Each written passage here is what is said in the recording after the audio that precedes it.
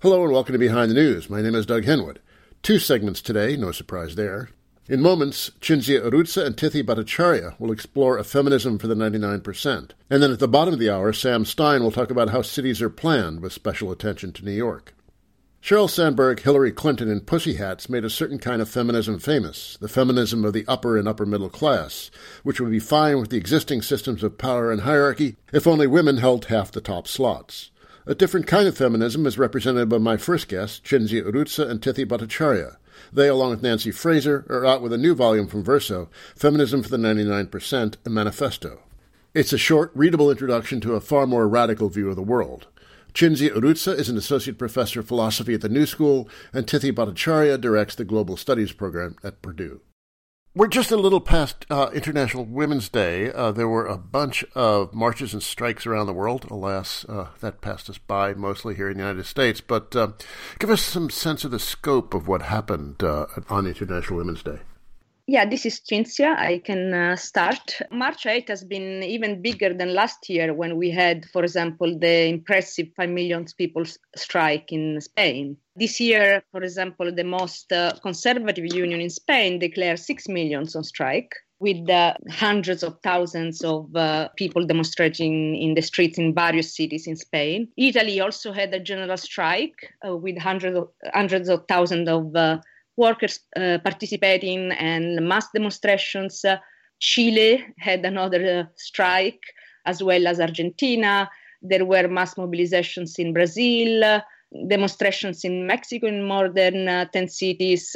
And in Europe, the movement also expanded to new countries. For example, Belgium and Switzerland and Germany also organized women's strikes and demonstrations. Not to speak of Istanbul and Turkey, where, by the way, the women's demonstration was attacked by the police, and further mobilizations all over Asia and also in Africa. So this was really an impressive, immense day of struggle, of strikes, of mobilizations, and I think it should really dispel any doubt whatsoever about the fact that we are really in the middle of an incredibly powerful new feminist wave. Now, there are certain traditional types who say that the strike is about workplace struggles. And, of course, the kind of feminism you're talking about rejects that narrow notion of what the strike is about. Tell us what the vision of the strike that you're talking about is, like expanded beyond the workplace. This is Tithi. This is the argument that was put forward to us when the first International Women's Strike unfolded in 2017, that the word strike could not be used as a women's strike because strikes were necessarily in workplaces, so there couldn't be any strikes outside of workplaces. It is wrong on 2 counts. First of all, it is empirically wrong because, as you can see in the cases of what happened this year and has been happening for the past 3 years, that these have been successful women's strike, which have actually managed to shut down both domestic labor that women perform outside of workplaces, care work that women perform outside of workplaces, as well as workplaces. So it has actually happened. So this argument in this current context actually makes absolutely no sense since it's happening. But there is a theoretical part to that I want to add as well, as to why it is that this argument makes little sense given what neoliberal capitalism has done.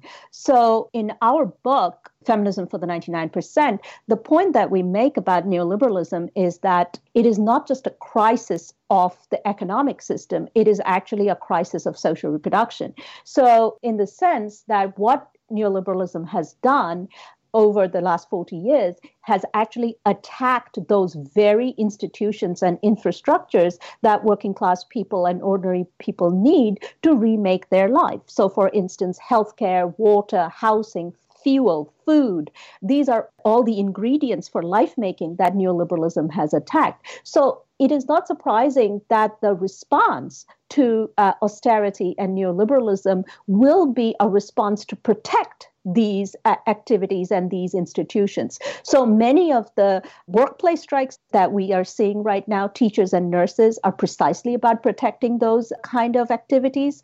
But outside of workplaces, we see women leading, in fact, fights for clean water, clean air, fights to collect fuel from forest lands, which have been privatized by international monetary agencies and so forth.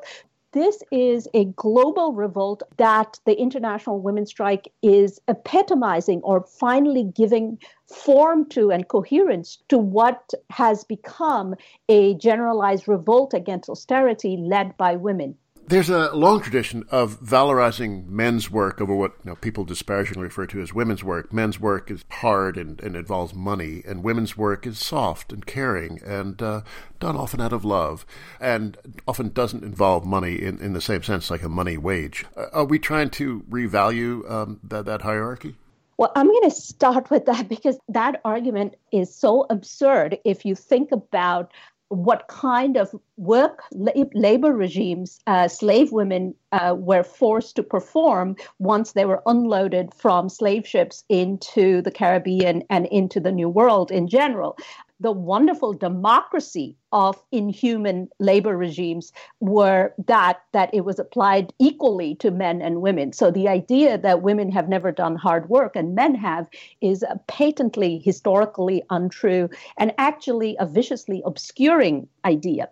But there is some truth to the obverse of the idea in the sense that besides performing hard labor alongside of men, women have the double task of actually performing what traditionally is called care work inside the home and in the community. So, and again, I want to emphasize that it's not just inside the home that women perform care work. So, for instance, gathering of fuel, like I said, or water, which is care in a communitarian sense, is also performed by women. So I would say far from women doing soft work, women actually perform this double and these days often triple functions of hard work, care work, as well as emotional labor because lives of ordinary people have become so hard.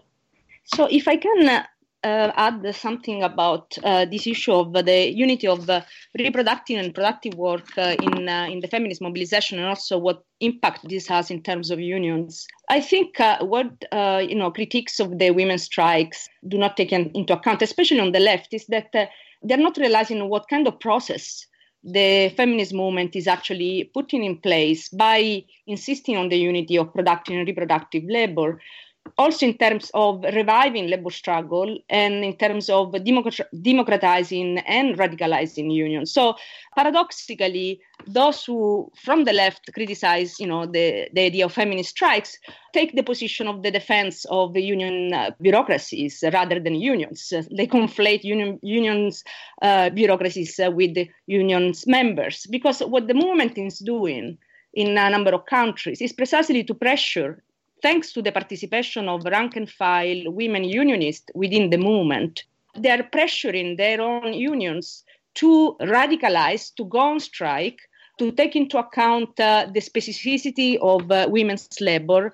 And also they are raising the issue that while in last decades we have seen a monopoly of strikes by union leaderships that are very often not particularly interested in using this tool for the interest of the working class, strikes are not the property or the monopoly of union bureaucracies. They are the tool of the working class in struggle. And so this is what the feminist movement is doing at this moment. And by uniting the issue of struggles around social reproduction outside of the workplace and inside the workplace, they are actually creating the kind of social and political pressure that is necessary for a renewal of unions and for a renewal of labor struggles. And this is becoming evident, for example, in countries like Spain or Italy, where unions were pressured by rank-and-filers to go on strike. If we think back on Marx's formulation of the value of the wage, how the value of the wage is formed, it's whatever it requires to get the worker into the door of the factory the next morning. You're drawing on that, but broadening the perspective considerably beyond the monetary value of that wage. So there is a direct wage, which is in the monetary form, and there is an indirect wage, which is that amount of wealth produced by workers that is invested in infrastructure, public services, public goods, and so on. Class struggle has never been just around the direct wage alone. It has always been around both forms of wage, which is a way to say also that it is around life, because the reason why workers are interested in wages is that wages have to do with the quality of their life, with the sphere of needs and desires that they can be able to satisfy or not. So from this viewpoint, actually, we are not really inventing much. This has always been the history of the workers' movement, and only very reductionist tendencies within the workers' movement have tended to focus just on the economic struggle within the workplace. So from this viewpoint, there is no reinvention of the wheel. What the feminist movement is making apparent is the necessity of combining the struggle on two fronts together. Can I just add one little thing to that? That I think the union bureaucracy's argument and the sort of class reductionist argument on the wage is essentially about the wage itself in the most limited sense. I think Marxists have always argued, and the working class movements have always shown, that it is not about the wage, but it is what the two things. It's what the wage can buy and what the wage can ensure. So what the wage can buy is food, shelter, clothing, but what the wage can ensure is a reproduction of the next generation to live in some kind of dignity, right? So that's where your public schools, your hospitals, and your healthcare and your education comes into play. And this was actually understood very clearly in the labor movement in the past, in the sort of high points of class struggle. So, for instance, union songs in this country has reflected that very well. So, I mean, union songs are often about we're striking for loaves of bread, or we are striking for pairs of shoes. So no one says we are striking for $10 more. It's basically what the wage can ensure for a dignified working class life is what Marxists and the labor movement have always argued. So this sort of fetishization of workplace struggle is neither addresses the dictatorial hold that capitalism as a system holds over both the worker's life and the working conditions that allow the worker to live or not live a dignified existence.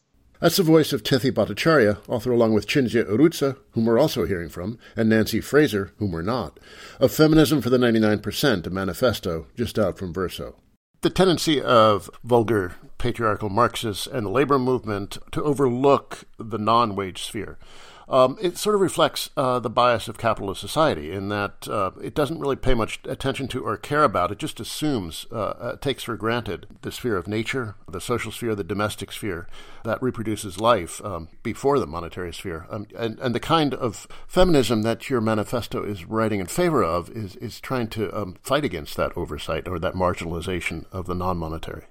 There are two things to that. One is that capitalism as a system always free rides, right? So it's not just free riding over workers outside of the workplace, but also free riding over workers within the workplace. So in other words, the basic premise of the system is that it will invest the least in the human person of the worker in order to get the most out of her. So that's the general premise of the system. And so it is not surprising then that it will try to pay as little as possible for the conditions that allow the worker to do the work. So, and its approach to nature is exactly the same, as long as it can free ride on all the gifts of nature in order to transform them into profits. That's exactly what it will do. But I think liberal feminists have focused as a solution to this problem. Liberal feminists have only focused on the sphere of bourgeois rights and bourgeois production. So, for instance, liberal feminists are very much about fighting for abortion rights for women, which is great. They're also for equal wages for men and women, which is also great. But for feminists for the 99%, I think what we want to argue is that these are great issues to fight for, but they are the starting point of the struggle. So, for instance, what good is a legal right to abortion if healthcare costs are skyrocketing and people can't even get to abortion clinics because of completely denuded economic circumstances? Why even fight for equal wages for both men and women if both of those wages are abysmally low and incapable of reproducing a dignified life? So these kind of fights cannot be limited to the juridical limits that capital sets for us, which is kind of the limit that liberal feminists accept. But we need to expand that struggle to make feminism an universal struggle for an anti-capitalist future. Well, that kind of liberal feminism would be perfectly happy if 250 CEOs of the Fortune 500 were women, but they have no problem with the CEO as such. That's correct. So this is a feminism that is about empowerment of the few. And really, what in that kind of word, empowerment, we need to focus on the word power, because it is about the power of a few over the lives of the many. And it is very much a class feminism. You know, people talk about liberal feminism, bourgeois feminism, maybe more precise, but it really is very much of a class-bound worldview. This is what we write in the manifesto, that basically this is it's a class project, and it is a project of emancipation and equality between of women within the capitalist class or the upper middle class.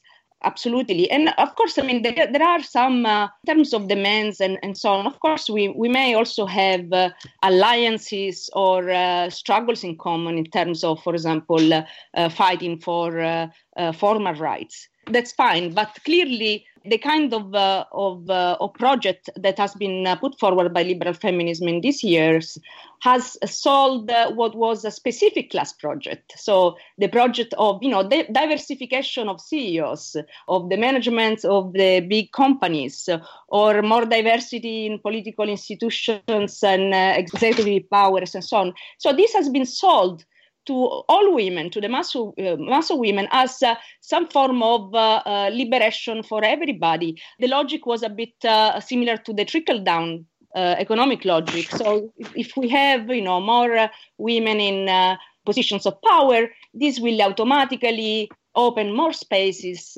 and grant more freedoms to the mass of women. But we know that this is absolutely not the case. Yeah, I never understood how that was supposed to work. Me neither. Just to give an example of the capacity for hegemony of this kind of liberal feminism, the Italian union, the FIOM, this is the Union of Metal Workers, has recently produced a document about women, so the women metal workers, where basically it endorses precisely this view, this liberal view of feminism. And the proposal there is that having more women in management in metallurgic factories and so on is something that would change the dynamic within the factory, make progress for the women workers and for their needs and so on. It is absolutely unclear how this would work and how this should work, especially when, for example, if we want to really address the needs and demands of women workers within factories and so on, most of these demands actually entail reduction of profits for the various companies, because we are speaking about parental leave, equal pay, and so on and so on. So it is unclear why a woman manager who clearly will have most interest of making profits for her company would somehow magically produce better conditions of life for her workers. Now, you argue in the book that the kind of feminism you're in favor of, the feminism for the 99%, has to be anti-racist and anti-imperialist. I'm sure some liberal feminists would say, what does that have to do with gender? So explain that to us. I don't see how it is possible to separate gender from race if we want to have an analysis of gender that doesn't reproduce the kind of false universals of the past. So it doesn't address the condition of only a sector of women, particularly white women, as the condition of all women. So just to give some concrete examples of why it is so important to speak about racism and imperialism. In the manifesto, we mentioned the way in which immigration policies have a direct impact on migrant women, even in terms of gender violence. We know for a fact that hundreds and hundreds of women are every day raped in detention centers. So when we speak about gender violence, how can we not speak about the violence of these xenophobic policies, of migration policies? Or to stay in the United States, how can we not speak about the gender violence that the police act against racialized women, especially Black women, or the violence that Black and racialized women suffer within the prison system?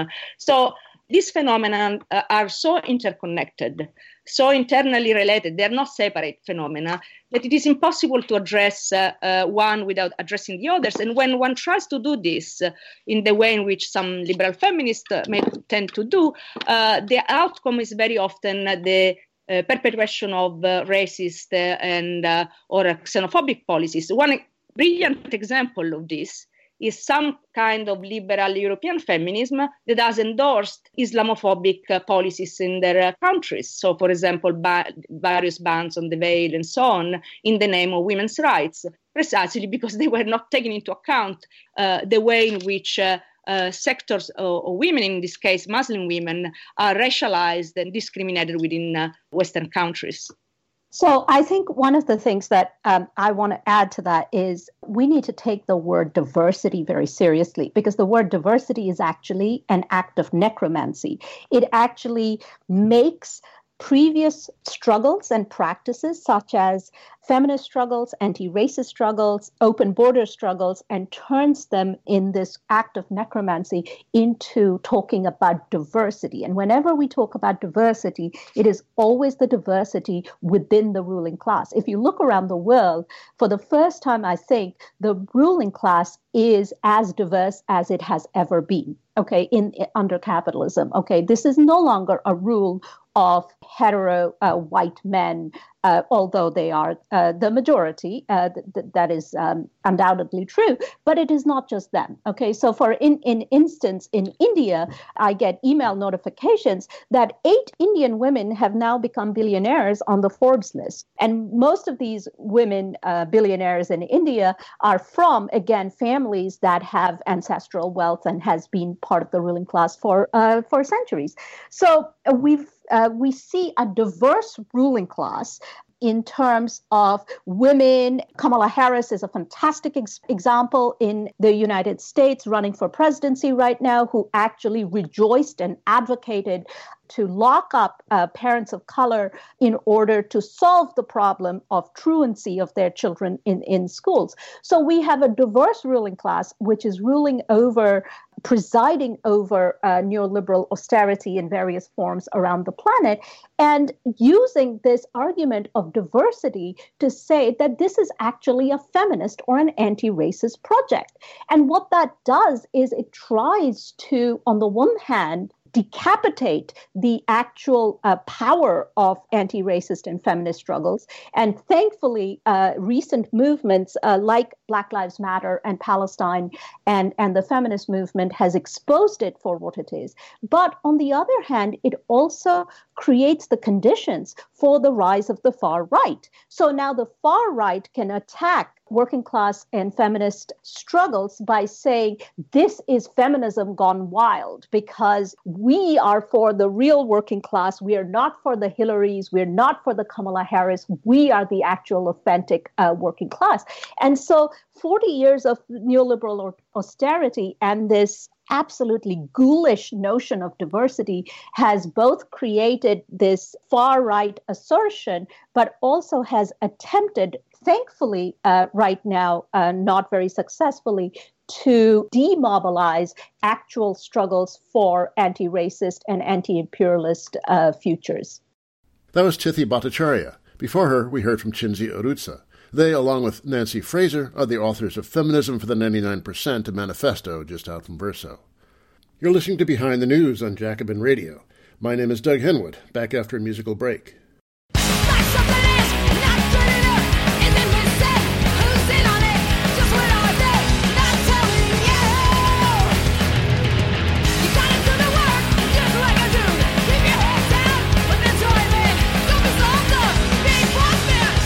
Shake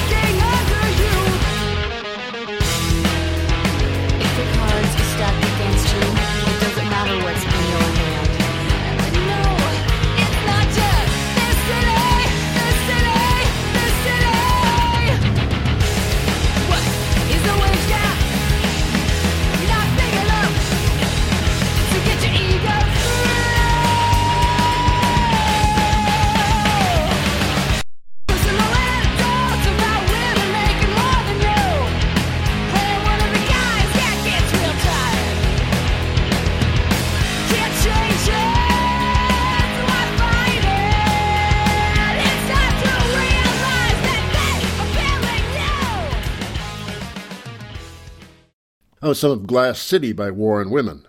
Their lead singer, Shauna Potter, was on this show in October 2017. Next, the class angle on urban planning.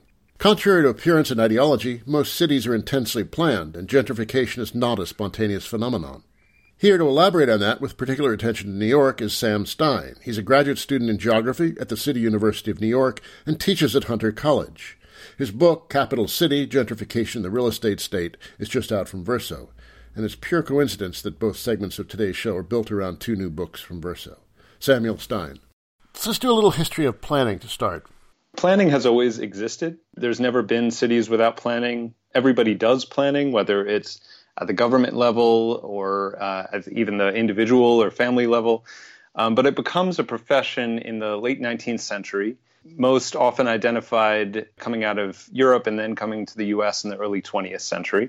The roots of it are pretty interesting. There's a mix of kind of bourgeois social reformers and radicals, often with anarchist things. So even though we think of it as a function of the state, a lot of its originators were looking for kind of anarchist utopian ways of undoing the divide between the city and the country and trying to come up with a better way of shaping space that was more egalitarian, more environmentally friendly, would undo some of the gender dynamics that were built into capitalism. So there was always this radical strand that was looking to completely remake society in a way that was not driven by capitalist firms and the logic of the market.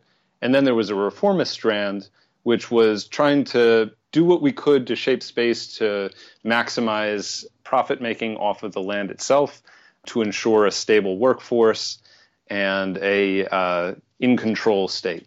You see urban planning arising in a lot of times in response to radical mobilizations of the working class, either in support of those mobilizations or in trying to put them down. To wax Foucauldian for a second, there are elements of population control about it, right? Definitely. Again, Foucauldian thinking, it's the state seeing the populace and mapping it and counting it and understanding it in order to control it. And there is sort of a power play in terms of creating a rationality that people feel like they have to then work within. So the planners decide what is a rational urban order, and then people contest that, but often within the logic that the state has created. There are a couple of contradictions you write about that are really foundational to the planning game. One is the nature of property, social versus private. Could you talk about that contradiction? Yeah, and property is the form that space takes under capitalism in the urban context, and it's socially produced in the sense that its value comes largely from public investments in infrastructure, and it's relational in terms of its value has to do with what it's close to, and that closeness is made possible again by state infrastructure and transportation and transit. So the space is socially produced, but it's privately controlled. It's owned by an individual, a firm, or even a real estate investment trust, but it's privately controlled. So that tension is one of the leading paradoxes about the public function of urban planning in a private land market. There are tensions there because real estate capitalists know they need some kind of zoning, but they also don't like being told what to do. So how does that work out? Right. I mean, kind of all capitalists demand planning on the one hand and also bristle at it. They don't like the idea that they should need planning. They don't like the idea of the government telling them what to do. On the other hand, their land is worthless without government intervention of one sort or another. And then, of course, there's the people. There's labor who have all sorts of demands of planners that are in contradiction or in contrast to what the capitalists are demanding. But what's interesting is that different forms of capitalists make different and often conflicting demands of the state. So industrial capitalists might bristle at environmental regulation, but call for interventions that bring down the cost of land and especially the cost of housing, because they don't want their workers to be paying so much to their landlords that they suddenly start demanding higher wages of their bosses. On the other hand, the flip side, you have the reverse from real estate capital. Real estate capital might want environmental regulations that ensure that their land continues to be profitable or that makes polluted land suddenly developable. On the other hand, they don't want anything that will restrict their ability to collect rents from the land. So there's a tension there that planners are in the uncomfortable position of figuring out. And you mentioned industrial versus real estate, guys. That contradiction was once pretty intense, but now the industry is pretty much gone from places like New York City. It's the real estate guys have a free fire zone. Right. Fire, as in yes, right. That was unintentional. Finance, insurance, and real estate too. Yeah, it's a free fire zone. That's perfect. Yeah, that's kind of one of the main arguments that I'm trying to make historically in my book is that deindustrialization, which is not the collapse of industry, but moving it out of the center cities, created a huge amount of space for real estate. Like literal space where real estate could take over formerly industrial areas, and also political space where it could make all the demands on behalf of capital. So if you no longer have this tension between industrial capital and real estate capital, then the demands on planners are really just coming in that way that is calling for things that will raise the value of land and things that will raise the value of property, things that will bring in higher rent payers and push out lower rent payers. Now, another contradiction, of course, is democracy. Well, it reproduces itself many times in our political life, democracy versus capitalism. Yeah, and so these ideas, just to give credit where it's due, come from a guy named Richard Fogelsong, who is looking at the development of capitalist urban planning. And yeah, he called this the capitalist democracy contradiction. The idea that in a formal democracy, a place where large numbers of people can vote, the urban planning system has to be open to intervention from the public, but work on behalf of capitalists. Open enough that the public believe that they have a say in it, but closed enough that capital is secure in the fact that they will get what they need. So you get things like city planning commissions, which are public bodies that make votes on certain kinds of planning interventions, but more often than not, they're controlled by capitalist interests. And for a long time, that was a mix of industrial and real estate. And at this point, it's really overwhelmingly real estate capitalists who are on the city planning commissions that claim to speak for the entire public. But they have to go through these charades of pretending to listen to public input, but most of the time they've already made up their mind. Yeah, and they are really elaborate. So in New York City, we have something called the Uniform Land Use Review process, which takes months and months and months and is preceded by months and months and months of study, and almost always results in more intensive development. They use up public participation and spit out higher real estate values. Yeah, well, you mentioned parks, which is an interesting issue because everyone loves parks. They seem like a great amenity in a crowded city. On the other hand, real estate likes them because they raise property values. Like Central Park, for example, the Ur example of that. How should we think about this, the public amenity versus the private real estate gain? Right. Of course, everybody needs and wants open space of some sort in their city. And that has been a central demand of working class movements in cities for a very long time. Now, when we get new parks in New York and in many other places, it's not just that it benefits people and it benefits real estate. It's actually part of the deal that enriches real estate in the first place. So cities will make a new area developable for real estate, and they'll ask that the developers create a public park or sometimes a private park as part of that deal. But in the first place, they're giving over huge amounts of public value and then asking for something in return, which is the park. But by that logic, the city just gets more and more and more expensive, and the people who live nearby probably won't have the opportunity to enjoy that park. Instead, the much higher rent paying or much higher condo value buying new residents are going to be the ones who enjoy it. The real problem here is the private land market, which translates public benefits like parks and open space into higher land values, which are then translated back to us in the form of higher housing costs. So until we get some sort of control over the private land market, ideally socializing the private land market and getting rid of land as a commodity as such, we're going to be stuck with this problem. A lot of your book is about gentrification, which is a word on many, many lips these days, all across not just the United States, but really around the world. Many cities around the world experiencing very similar processes of gentrification.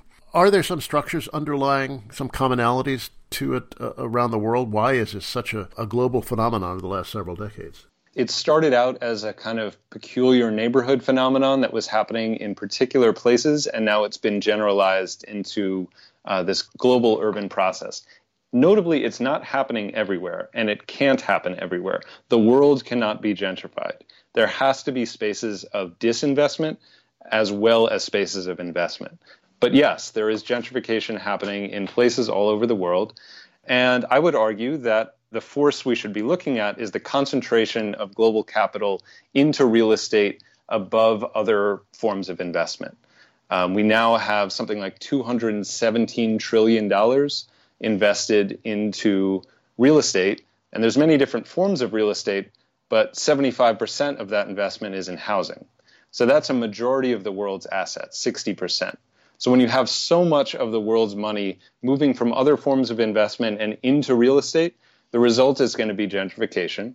And I would argue that the state, maybe we can pluralize that, states, have been reorienting their orientation to planning in order to take advantage of that maximum investment in real estate and to lure that investment to their particular location over others. So you get a competitive, or you could call it entrepreneurial, aspect of cities where they're fighting with one another for real estate investment. And the most obscene recent version we've seen of that is the Amazon debacle, where Amazon said, we'll come to one city who's going to give us the best deal. And cities all over the country pledged to cut their tax rates, to give subsidies, to offer limited labor and environmental regulations in order to bring in the wealthiest corporation in the world.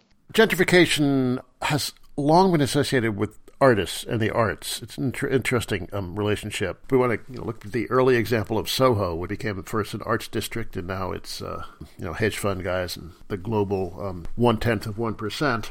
But looking at what has been going on around downtown Brooklyn, too, using the BAM corridor and arts as a way of luring gentrification. Why the arts? Why are they such a key part of this gentrification process?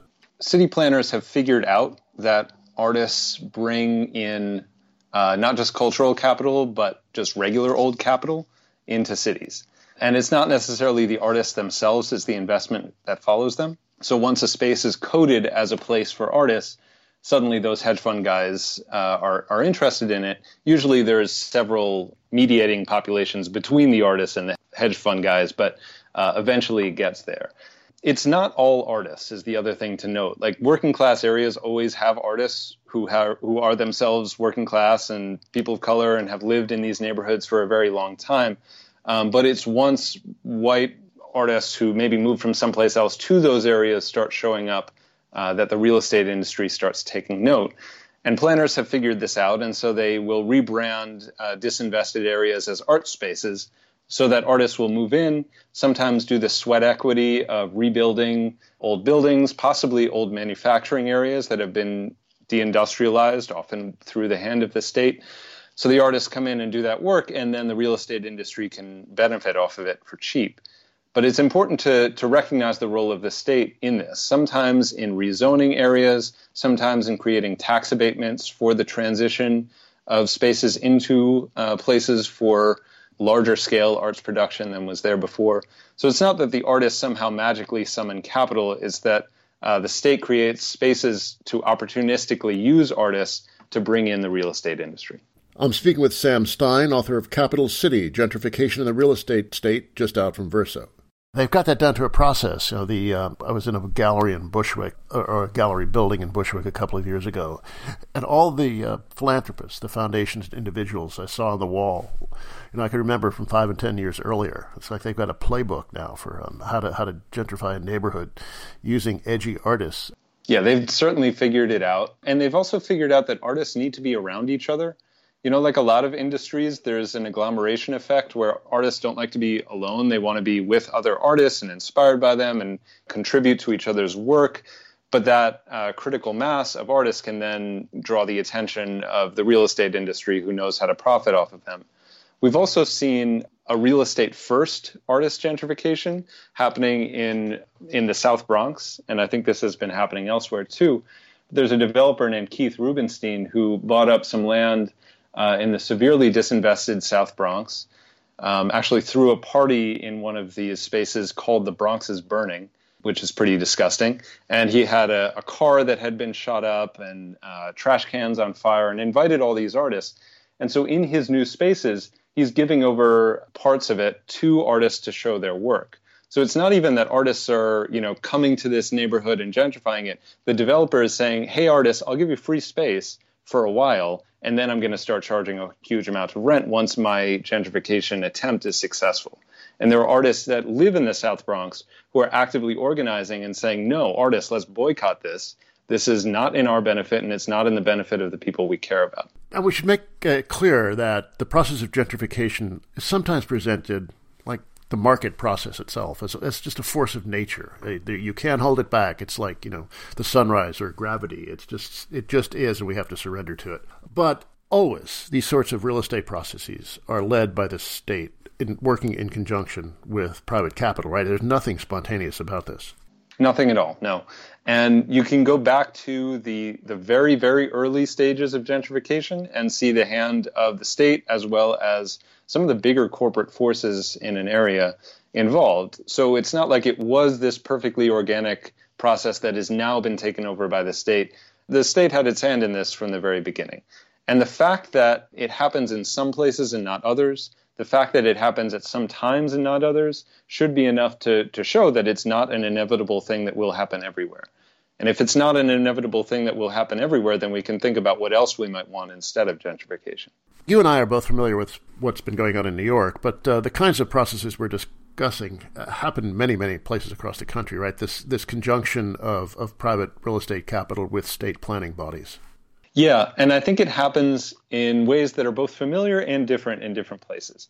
But one of the key things to note is, like I said before, it doesn't happen everywhere, it can't happen everywhere, but that won't stop planners everywhere from trying.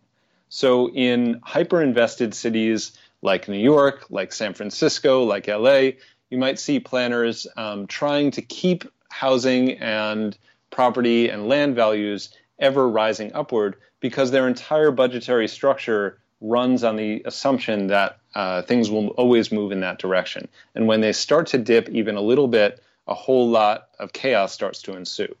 But then you have places that are not really gentrifying, where there is low land values and a whole lot of landlord abandonment of properties.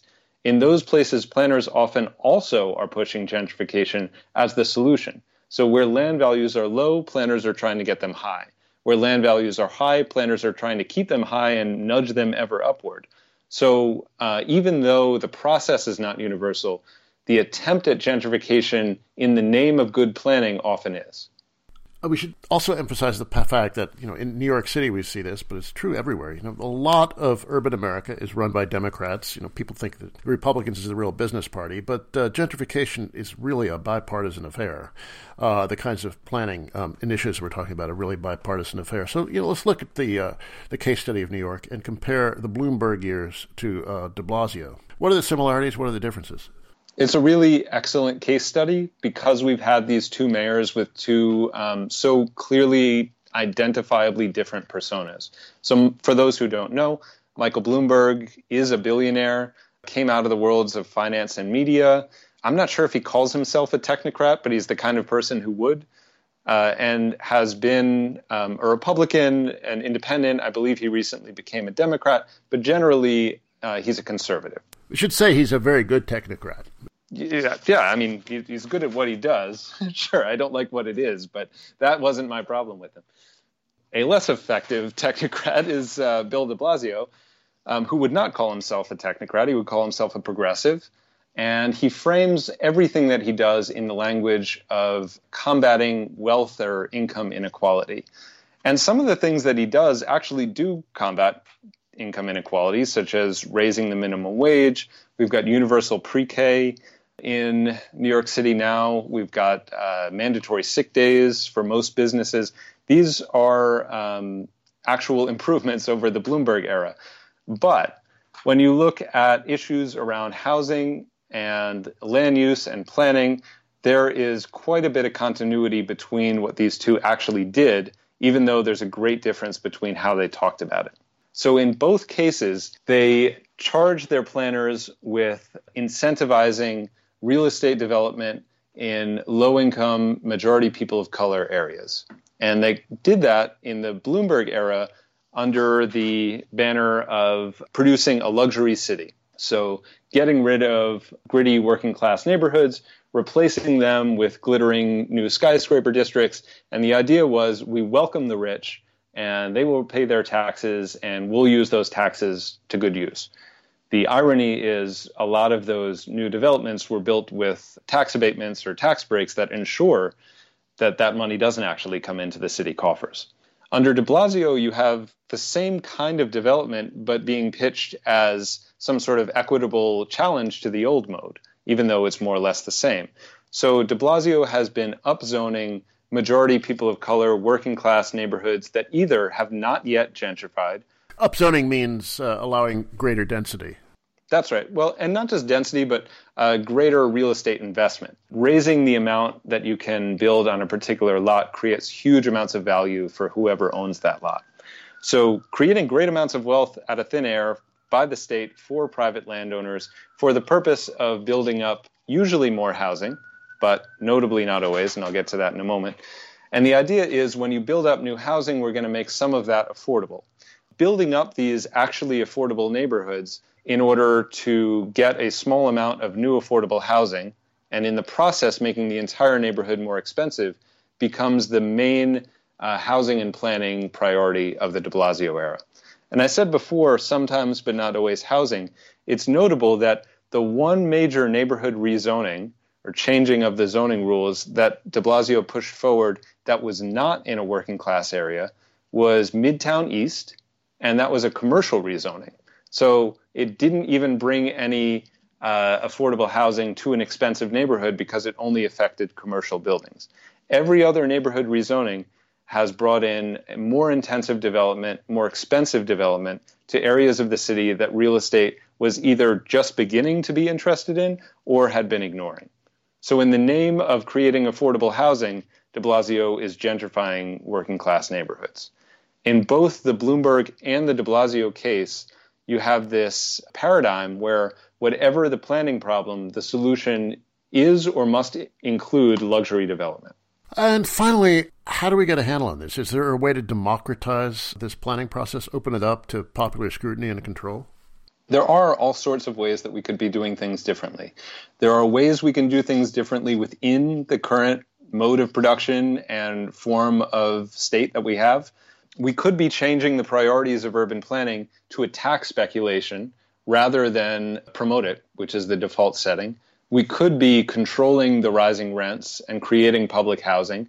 Instead, we're doing very much the opposite. It's going to take organized movements of people, especially organized movements of tenants and low-income homeowners, to challenge the urban planners, to challenge the politicians. The system is not going to self-correct. If the bottom starts to fall out of the market, planners' reactions is going to be to restoke the market, to try to get those land and property values back up, to welcome back the speculators, to redo what they had done before and rework their magic. So it's going to take organized movements to challenge that logic and to put forward alternatives. Planners often want to work in a different way than they do. They often get involved in urban planning because they believe in alternatives to free market capitalism. But once they're in the job, it becomes very hard to do anything that the politicians who appoint their bosses don't want. And the politicians who appoint their bosses are almost always getting a good share of their money from the real estate industry.